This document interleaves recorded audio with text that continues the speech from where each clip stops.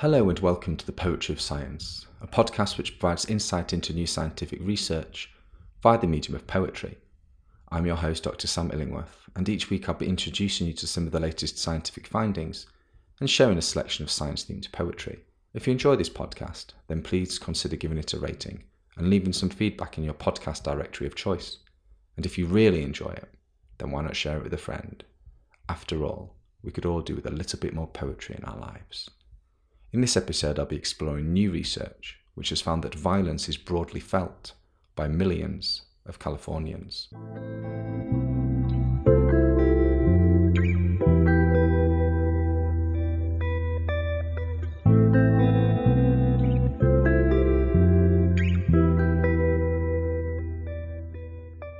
Thank you for taking the time to reflect on the proximities to violence in your life and social networks. You said you personally know X people who might physically hurt another person. How many of these hurts involved a gun? And when did they erode your sense of community? You said you personally knew Y people who have been shot by someone else. How many of these peoples were shot on purpose?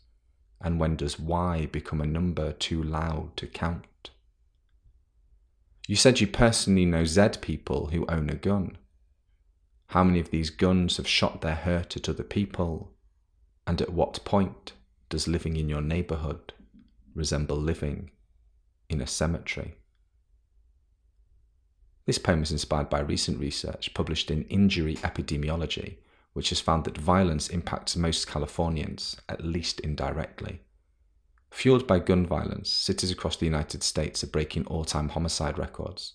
According to the 2020 Uniform Crime Report from the FBI, homicides rose 30% from 2019 to 2020, the largest single-year increase the agency has recorded since it began tracking these crimes in the 1960s.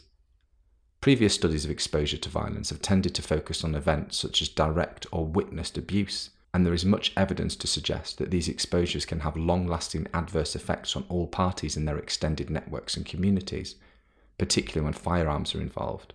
In this new study, researchers decided to focus on a broader range of experiences of violence in daily life, for example, hearing gunshots, encountering a sidewalk memorial to a violent death, or learning about a violent event through a friend or family member.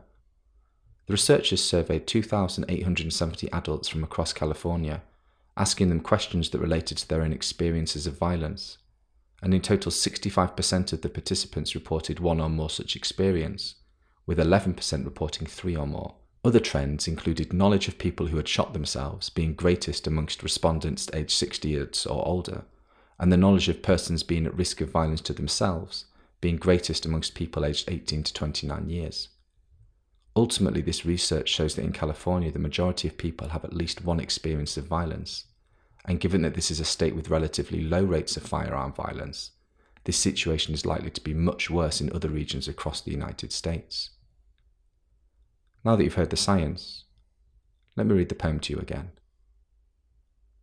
Thank you for taking the time to reflect on the proximities to violence in your life and social networks. You said you personally know X people who might physically hurt another person. How many of these hurts involved a gun? And when did they erode your sense of community? You said you personally know Y people who have been shot by someone else. How many of these peoples were shot on purpose?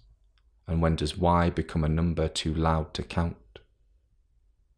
You said you personally know Z people who own a gun. How many of these guns have shot their hurt at other people? And at what point does living in your neighbourhood resemble living in a cemetery?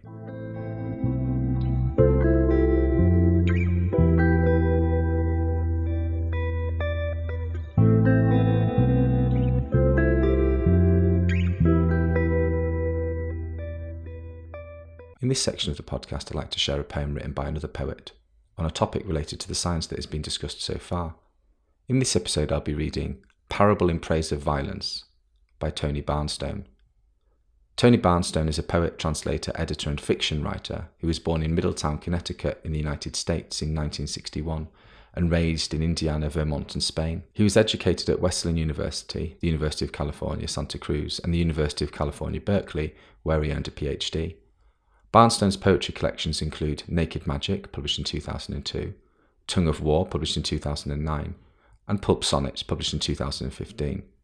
His honours include fellowships from the National Endowment for the Arts and the California Arts Council, as well as the Pushcart Prize, the Palmanook Poetry Award, and the Randall Jarrell Poetry Prize.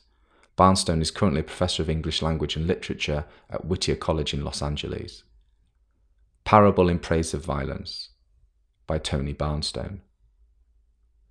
Thanks for the violence. Thanks for Walt's rude muscle pushing through the grass, for tiny Gulliver crushed between the giant's breasts. Thanks for Moby's triangular hump and Ahab's castrated leg. Thanks for the harpoons. Thanks for this PBS history of the automatic pistol. The good machine is simple, few moving parts, an efficiency of what's preserved and what is wasted. So with each shot the recoil cocks the gun to shoot again, then recoil cock and shoot again, recoil cock, and so on till the target buys it, or your ammo's spent. Thanks for the poem, which is really a little pistol, load and cock, point and aim, then the trigger, the hammer, the powder, the discharge, the bullet, the target, the recoil, the crime. No smoking gun. Just ballistics, caliber, powder marks. The question why? My life is like a loaded gun, and when I aim it at you, I hope to take off the top of your head. No safety on, no playing nice, just the spark, the flash, the damage, just red American cherry pie violence.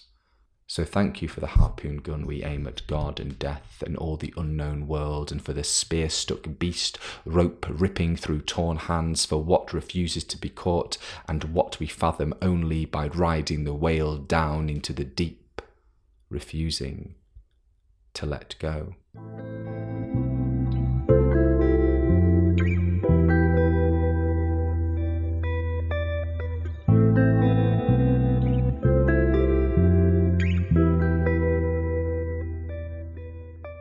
Thank you for listening to The Poetry of Science. If you want to find out more about the scientific study featured in this episode, or read any of the poems in full, then please visit the show notes at scipoetry.podbean.com.